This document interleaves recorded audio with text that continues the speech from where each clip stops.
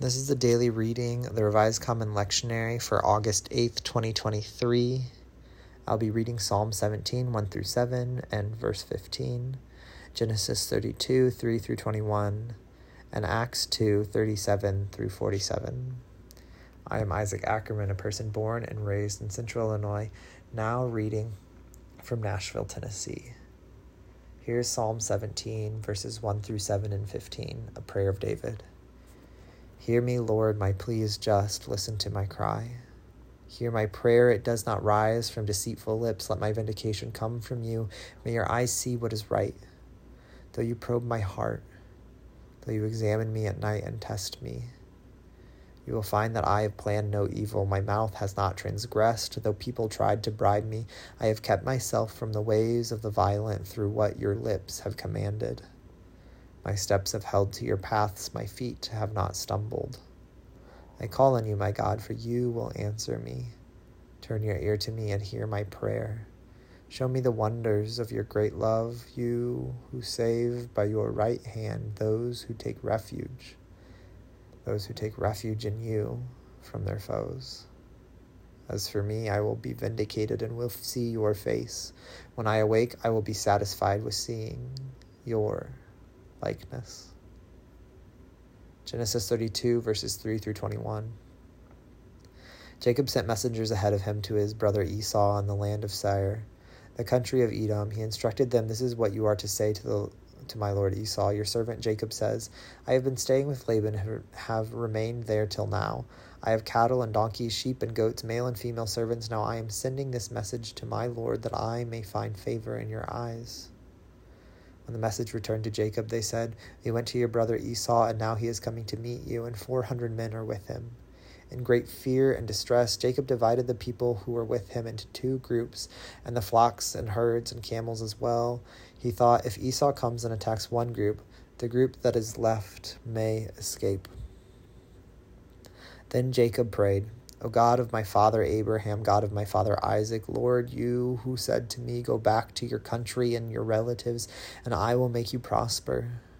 I am unworthy of all the kindness and faithfulness you have shown your servant. I had only my staff when I crossed the Jordan, but now I have become two camps. Save me, I pray, from the hand of my brother Esau, for I am afraid he will come and attack me, and also the mothers with their children. But you have said, I will surely make you prosper and will make your descendants like the sand of the sea, which cannot be counted." He spent the night there, and from what he had with him, he selected a gift for his brother Esau, 200 female goats and 20 male goats, 200 ewes and 20 rams, 30 female camels from their young, 40 cows and 10 bulls, and 20 female donkeys and 10 male donkeys. He put them in the care of his servants, each herd by itself, and said to his servant, Go ahead of me and keep some space between the herds." He instructed the one to the lead. "When my brother Esau meets you and asks, 'Who do you belong to, and where are you going, and who owns all these animals in front of you?' then you are to say, 'They belong to your servant Jacob. They are a gift sent to my lord Esau, and he is coming behind us.'" He also instructed the second and third and the others who followed the herds. "You are to say the same thing to Esau when you meet him, and be sure to say, 'Your servant Jacob is coming behind us.' For he thought, I will pacify him with these gifts, and I am sending on ahead. Later, when I see him, perhaps he will receive me." So Jacob's gifts went on ahead of him, but he himself spent the night in the camp. Acts 2, 37 through 47. When the people heard this, they were cut to the heart and said to Peter and the other apostles, "Brothers, what shall we do?" Peter replied, "Repent and be baptized, every one of you, in the name of Jesus Christ for the forgiveness of your sins, and you will receive the gift of the Holy Spirit. The promise is for you and your children, and for all who are far off, for all whom the Lord our God will call." With many other words he warned them, and he pleaded with them, "Save yourself from this corrupt generation." Those who accept his message were baptized, and about 3,000 were added to their number that day. The fellowship of believers.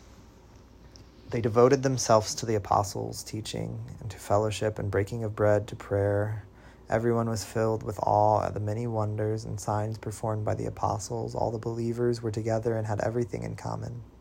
They sold property and possessions to give to anyone who had need. Every day they continued to meet together in the temple courts. They broke bread in their homes and ate together with glad and sincere hearts, praising God and enjoying the favor of all the people. And the Lord added to their number daily those who were being saved.